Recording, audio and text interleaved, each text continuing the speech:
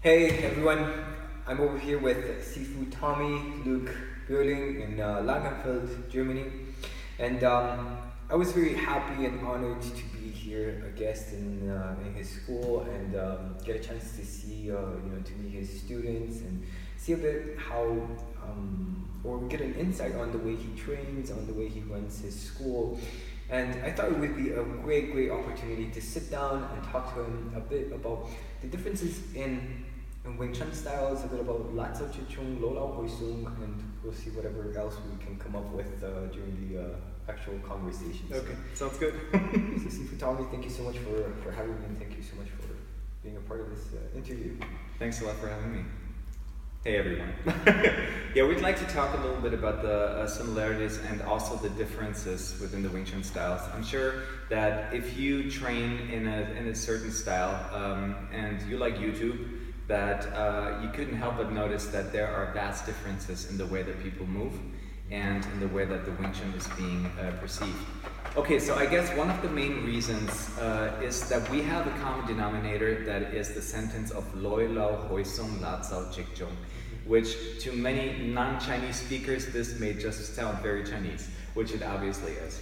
What does that exactly mean? Because I know, like, if you speak Cantonese, then Wing Chun has a totally different meaning for you. Or at least a different depth, because contrary to many other styles in Wing Chun, the words explain exactly what you have to do with the technique. For example, Tok Sao is a raising hand, so this could never be a Tok Sao. Or if you talk about a Tan Sao, palm up hand, then this would clearly not be a Tan Sao, this would be. So it does make a lot of sense to understand or to know the words because they explain the technique and the way that you want to carry it out.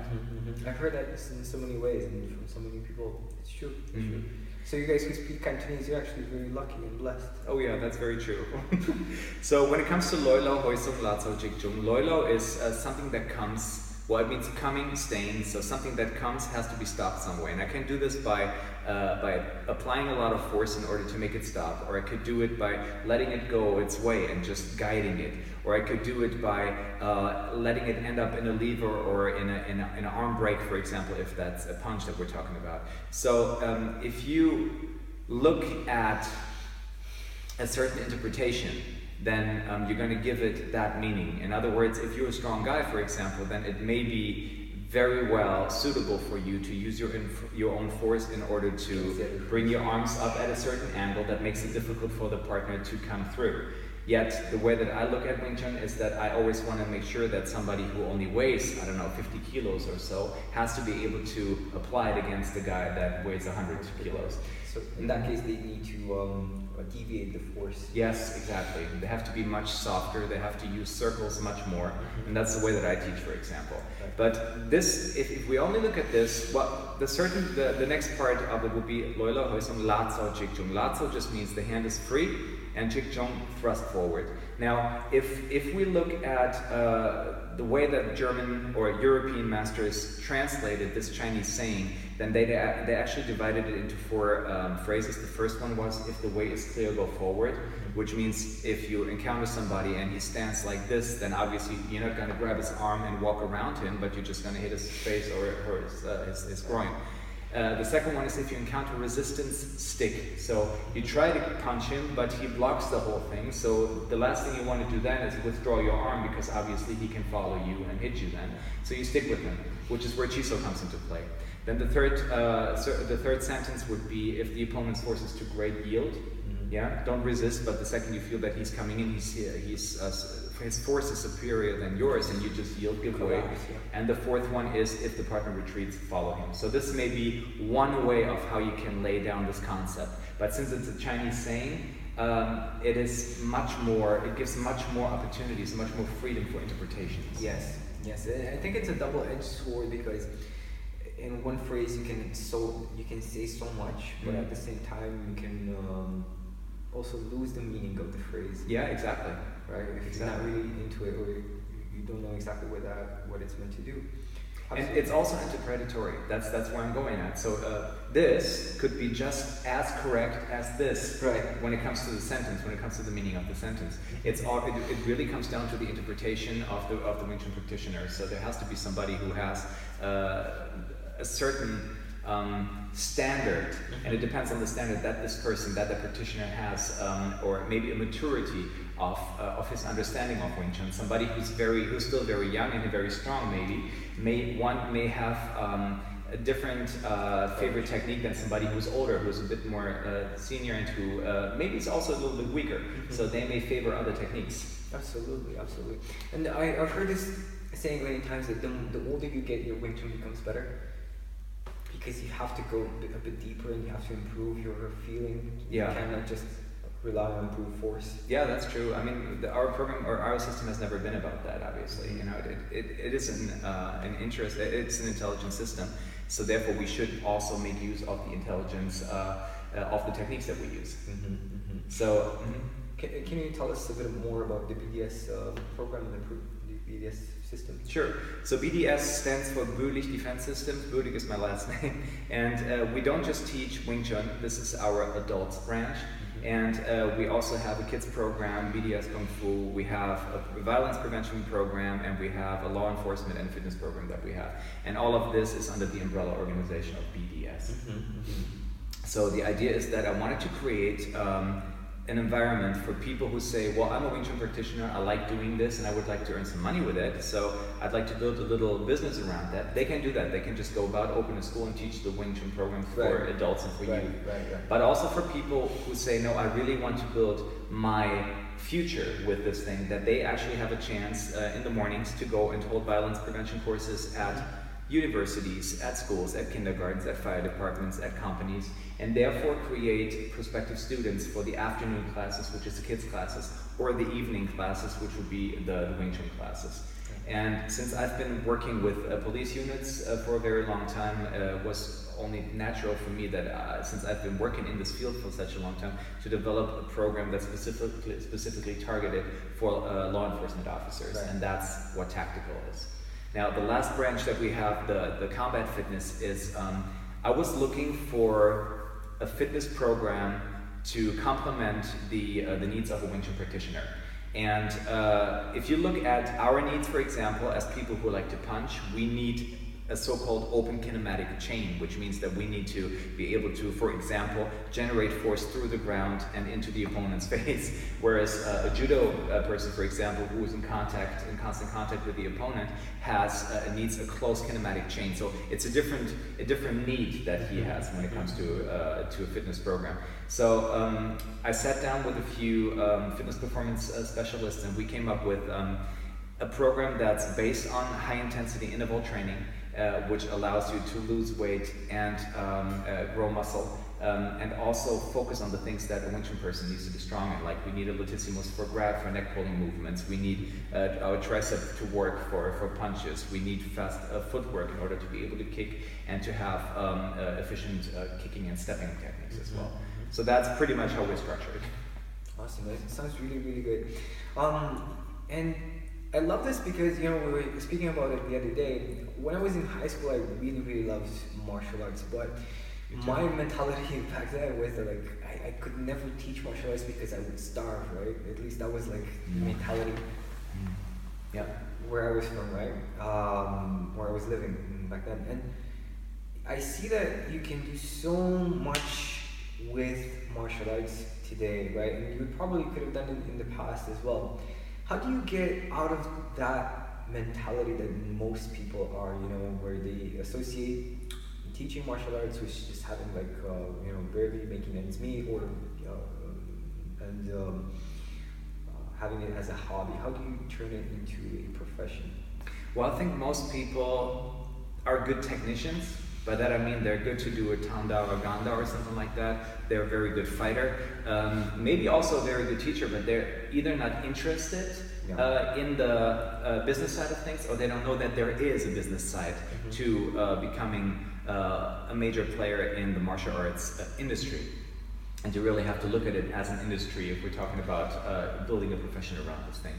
So the first thing is the mindset of really being able to, or being interested in making a living with that. And then there are certain organizations, if you browse the web, there is a big industry of martial arts business coaches out there who are more than willing to help you. A lot of them are also more than willing to take a lot of money from you, so you're gonna want to evaluate which one you go with. Yeah. But first of all, be aware that what you teach is worth a lot of money. Especially when we talk about Wing Chun, this is a program that can change your life. And it can make your life much safer. It creates self-confidence in you and in your students, and that's something that is worth charging money for. Yeah. It has to be in certain limits, of course, but it's very, very, very possible to do that. And one of the things that I personally hate when talking to people is that say, oh, like some people say, oh, you're doing this just for business, and like there's nothing wrong with having a business if you're doing something valuable. I was just gonna say the value has to be there. That's the main thing, obviously. What Yes. are you talking about? Yeah, right? yeah. People are still scared of that, which is something I don't understand either. You're providing a business, you're providing a service for your community, something that is really valuable because it can make the lives of so many people better. It enhances the fitness, it improves the fitness, it improves so many things in the student's life. And you are constantly striving to become better at this, and you take your own classes and your instructor charges you for them, so I think it's completely fair to actually charge your students for that. Yes, definitely. Yeah, absolutely. You know, we're talking about it the other day. You have that 16-year-old kid who's depressed and who has like a really difficult situation at home. He comes for training and he suddenly stops thinking about killing himself because Exactly. he finds community, he finds hope, he finds support, you know, and that's not something you can actually pay for. Yeah, that's true. I agree. Right? So if you guys are teaching or you're considering teaching, really see what you're doing for what it's really worth. Not what people say it's worth, right? Or like people charging 15 euros a month. See, these are the things that we're competing with. Here in Germany, I charge about between 80 and 100 euros per month for martial arts classes, and we compete with organizations, with judo clubs, karate clubs, that charge 15 euros, which is a huge difference. Yet, if you come to my school, you see that it's a professionally run school, you see that the guys who work here, they're actually highly trained professionals. All of them are fitness trainers, all of them have done a minimum of 3 to 5 years of training with me before they actually were considered to become Wing Chun instructors. They all work full-time in this school, and for these things, obviously, you also should be able to charge a higher price. Yeah, absolutely. Awesome. Let's go back a bit to Latso Chichung and how do you see people using these concepts generally in Wing Chun? Like, what do you feel are the differences? Oh, and by the way, guys, I had a chance to do some Chi Sao yesterday with Sifu Tommy, and I really loved his hands, and his Latso is amazing. Right? Thank you. So I really enjoyed that part a lot yesterday. So what do you feel are like the differences, and what insights could you give to further optimize Latso and Well, first of all, to me, Chi Sao and Latso is not two different things. I do understand that Chi Sao is not a fight, but it's a vehicle that should improve your fighting skills. So therefore, to me, the way that I understand Chi Sao is that not even the smallest single technique that we have in Chi Sao does not have an application. Everything you do in Chi Sao, you should be able to adapt to a combat situation, and that's the way that I teach. So usually when we go into Chi Sao drills, then I have the students play those in Chi Sao, and afterwards I explain immediately the application as how it relates to a combat situation, and have them do that for a while. And that's something that I have not seen many schools do. There's a lot of schools who have a lot of different drills and they have no idea of how to apply these things. Yeah, and that's something that's, I think, is very important and very valuable.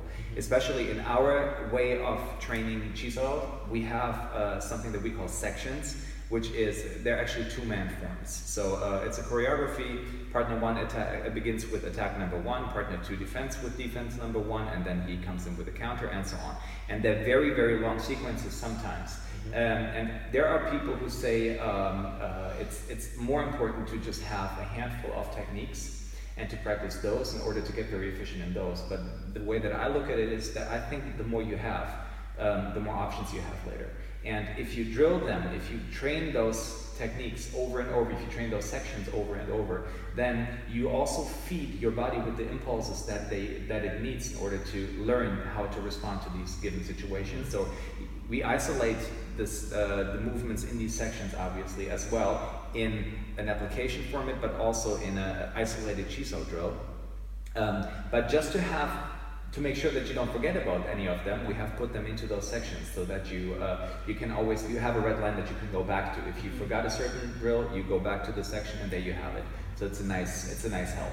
But that also makes it a lot of material, obviously, so a lot of stuff that you get to practice, which I think is a good thing. That's awesome, yeah. I got a chance to see a bit, to have some insights on your system. And I love the fact that it's very, very structured and very clear.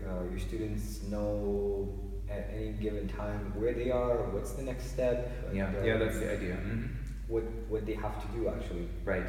Yeah, which a lot of people don't have, including myself, and I'm working with that for my school. Not because I like it, because that's like having structure and being so disciplined is something that I personally hate, but I see that my students need it. They need it, yes, right? Definitely. So I have to do it. Yeah, absolutely. And that's a tip, guys. It's good to have like a good structure for your classes so that people know what they have to do, what they're learning, and how karate is excellent in this sense. Well, they've been around for a long time. They've been running professional schools for a long time. I think it's important that we do that as well. I mean, we even have grading sheets. We have student grades and we have instructor grades, and each of these student grades has a grading sheet, a grading preparation sheet. So each time the student comes into the class, I see that he's there, I see Joe is there, so I take out Joe's grading sheet and I put it on the counter over there. And while we're having our class, I can see exactly what Joe still has to do. And when I can see that he's sufficiently prepared in, I don't know, chain punches, for example, then I tick off the topic of chain punches and we carry on with the next thing. So if Joe should ever attend a class where I'm not present but another instructor is here, then the instructor takes a look at the grading sheet, and by the amount of signatures that are on Joe's sheet, he knows exactly what he doesn't have to repeat anymore because he has been sufficiently prepared for that, and he's going to train on the other program points that are still there. And then at the end, when Joe is done with his sheet, he receives a signature and he's good to go for a grading. I know that a lot of you guys don't believe in examinations and stuff like that, but if you want to run a professional school and you want to have a professional structure in it, in order to have your students advance in a structured way, then that's one of the ways of how you can do it. I'm not saying it's the only way. It's good. I would personally, take my sheets and just sign all of them. Okay. And mark all of them until I get my black belt. Oh, all right. That probably wouldn't work. No. So you guys actually have a black belt? Yeah, something like that. Yeah, good. All right. Yeah, it's interesting. It's funny because when I learned Wing Chun, we were actually making fun of this idea of having belts, right? Yeah. And what do you need a belt for to tie your pants? That's what Bruce Lee used to say. Yeah, exactly. Yeah. But this whole, Bruce Lee was somebody who didn't have to live from his Wing Chun classes, True. But if you're a professional martial arts teacher and that's all you do, then your students will hold you accountable on this stuff. Oh, Sifu, you didn't teach me this and that and that and this. Oh yeah, that's right, I forgot. Why? Because it's not in the curriculum. Sure. Why? Because we don't have a curriculum. At least we don't have it written down. So I think it's important to have something like that in writing. And I think a lot of people actually learn that way Wing Chun, without having a graded system or but they're bound to lose so much stuff. I've been in the scene for 26 years and I train on a daily basis. Most Sundays I don't train, but apart from that, pretty much every day, many hours. And I've been through so much material. If I wouldn't have at some point started taking notes and putting stuff down, my goodness, 70% of what I've got to learn, or maybe 80% would be out of the window by now. Absolutely. Guys, you need systems. Yeah. You need systems. That's something that I learned from my from teachers that I had outside of martial arts, regarding running a school, building a community. You need systems. You need to, you do something, okay, make a system out of it. Did you make coffee today? Okay, make a list and write down the steps of making coffee. Now somebody else can make coffee. Right. And I think this is what it comes down to. Wing Chun is the biggest treasure that has ever been given to me. It has enriched my life in so many ways, and not just my life, but also the life of so many of my students. I keep receiving, I train soldiers, I train police officers who actually go out and they get to apply what I do here with them. And I get reports from how they survived a war, how they got out of a touchy situation. And This is something that can benefit so many people. And frankly, the more people I can reach with Wing Chun and therefore better their lives, the better it is. So I think it's really valuable to bring everything into a teachable format and then spread it so that the community can grow and that more people get exposed to this wonderful system, which can be life-changing. Awesome. Okay, guys, I actually interviewed Sifu Tommy for the Wing Chun podcast. We dove into how he started out and his whole journey to becoming and building this awesome organization. I'll post a link in the description of this video. You can listen to it. And if you have any more questions that you feel that we could answer, just type a comment below. Send them to Sifu Tommy. Get in touch with me on Facebook if you like.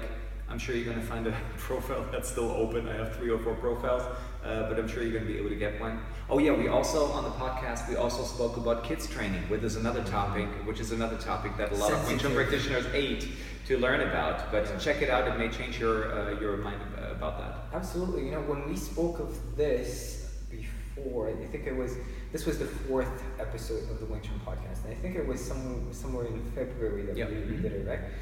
And we were talking about the Wing Chun for kids, and I was like, no, I'm not going to teach kids. Like, come on, the Wing Chun is not for kids. It's true, right? It is true. I totally agree. But we're not going to tell you more about that now. Listen to the podcast. Yeah. All I can say is that, my students actually asked me to start teaching kids, and our conversation was a huge influence. And I did, and I created a class where kids and parents are coming together and they're training together. And I tell you, it's one of the best things that I ever did. I'm so grateful for that. Nice, awesome. Love hearing that. Thank you, brother. Thank you so much for your time and for the invitation. You're welcome. Thanks for being here. Awesome. You guys connect with Sifu Tommy, and I'll see you guys next time.